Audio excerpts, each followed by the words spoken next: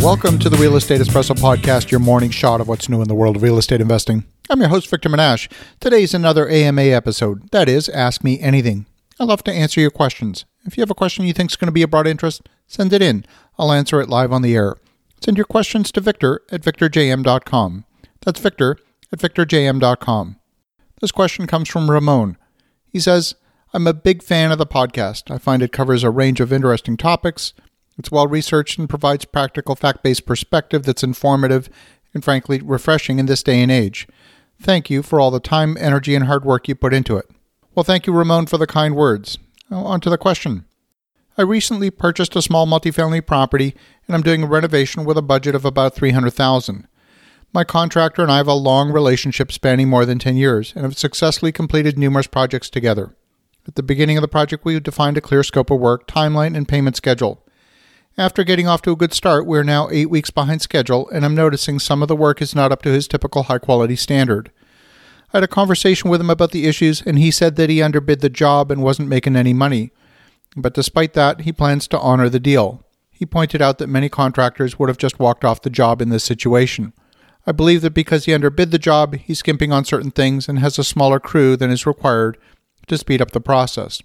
As I see it, I've got 3 choices. Number 1, let him finish the job, which will result in the project being perhaps another month behind schedule. Number 2, I can increase the agreed upon price if he agrees to hire more people. And number 3, I could fire him and hire a new contractor to finish, which would likely result in more delays. How would you approach this situation? Well, Ramon, this is a great question. It does happen that contractors do underbid projects, and when they do, they start taking steps to protect their profit margin. They use lower cost labor. They start pulling quality out of your project and using cheaper materials. They slow down to preserve cash flow since they're going to be losing money. They'll do more of the work in-house with in-house labor instead of the proper subcontractor for a portion of the project. They will cut corners at every turn. Put yourself in their shoes. You would probably do the same thing. Even good people make mistakes.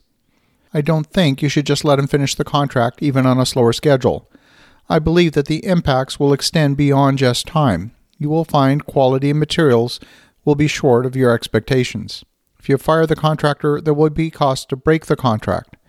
The contractor will claim that they're owed money for work completed, and from there, you're going to bring a new contractor into the job. They will recognize that the job was underbid. They will make sure that they don't lose money, so you're definitely going to end up paying more. And by the time you put the project out to bid, you'll lose even more time, and you will definitely pay a lot more. If you don't agree to the amount owing to the previous contractor, you can expect a mechanics lien on the property, in which case both your lender and the new contractor will have a problem with the presence of a mechanics lien. I mean, think about it. Would a new contractor take on a project knowing that he might not get paid? So I would recommend the following. I recommend that you demand several items from your contractor. Number 1, you require complete transparency on the scope of work. So he's going to have to open his books to you and show you everything that he had bid in the project. Number 2, agree on a fixed profit margin for the GC. If their normal profit margin is, say, 10%, you're going to agree on a haircut for that number, maybe 5%, or better still, a fixed amount, and it won't be payable until the job is done. Number 3, review the scope of work and get agreement on the pricing for all of the subs and the in-house labor. In-house labor would be treated the same as a subcontractor for the purpose of this exercise. And number 4, you can at that time value engineer any of the finishes and make material trade-offs yourself. I don't know the details of your project, so I'll just throw out some ideas for you to explore. You might choose a less expensive flooring material. You might eliminate the trench drain in the showers for a lower cost center drain. You could choose a lower cost granite for the kitchen counters or lower cost windows. If you've got structural steel, you could find a wood beam alternative that might be cheaper. And while there might not be a huge difference in material cost, it eliminates another subcontractor and the resulting scheduling complexity. You can also look to get bids from other lower cost subcontractors. For example, I recently hired a high volume commercial drywall company, and they were half the price of anybody else. These are all things that can be done, but you should be part of that discussion now rather than being a victim of the choices made by the contractor to protect the contractor's profit. You could ultimately end up paying more, but you can also recover some of those costs in a value engineering exercise. Unfortunately, this is a common problem and one that doesn't have an easy solution. It will require you digging deep into the details of the project and making a number of financial choices that will put the project back on track.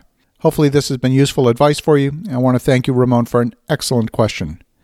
And as you think about that, have an awesome rest of your day. Go make some great things happen. We'll talk to you again tomorrow.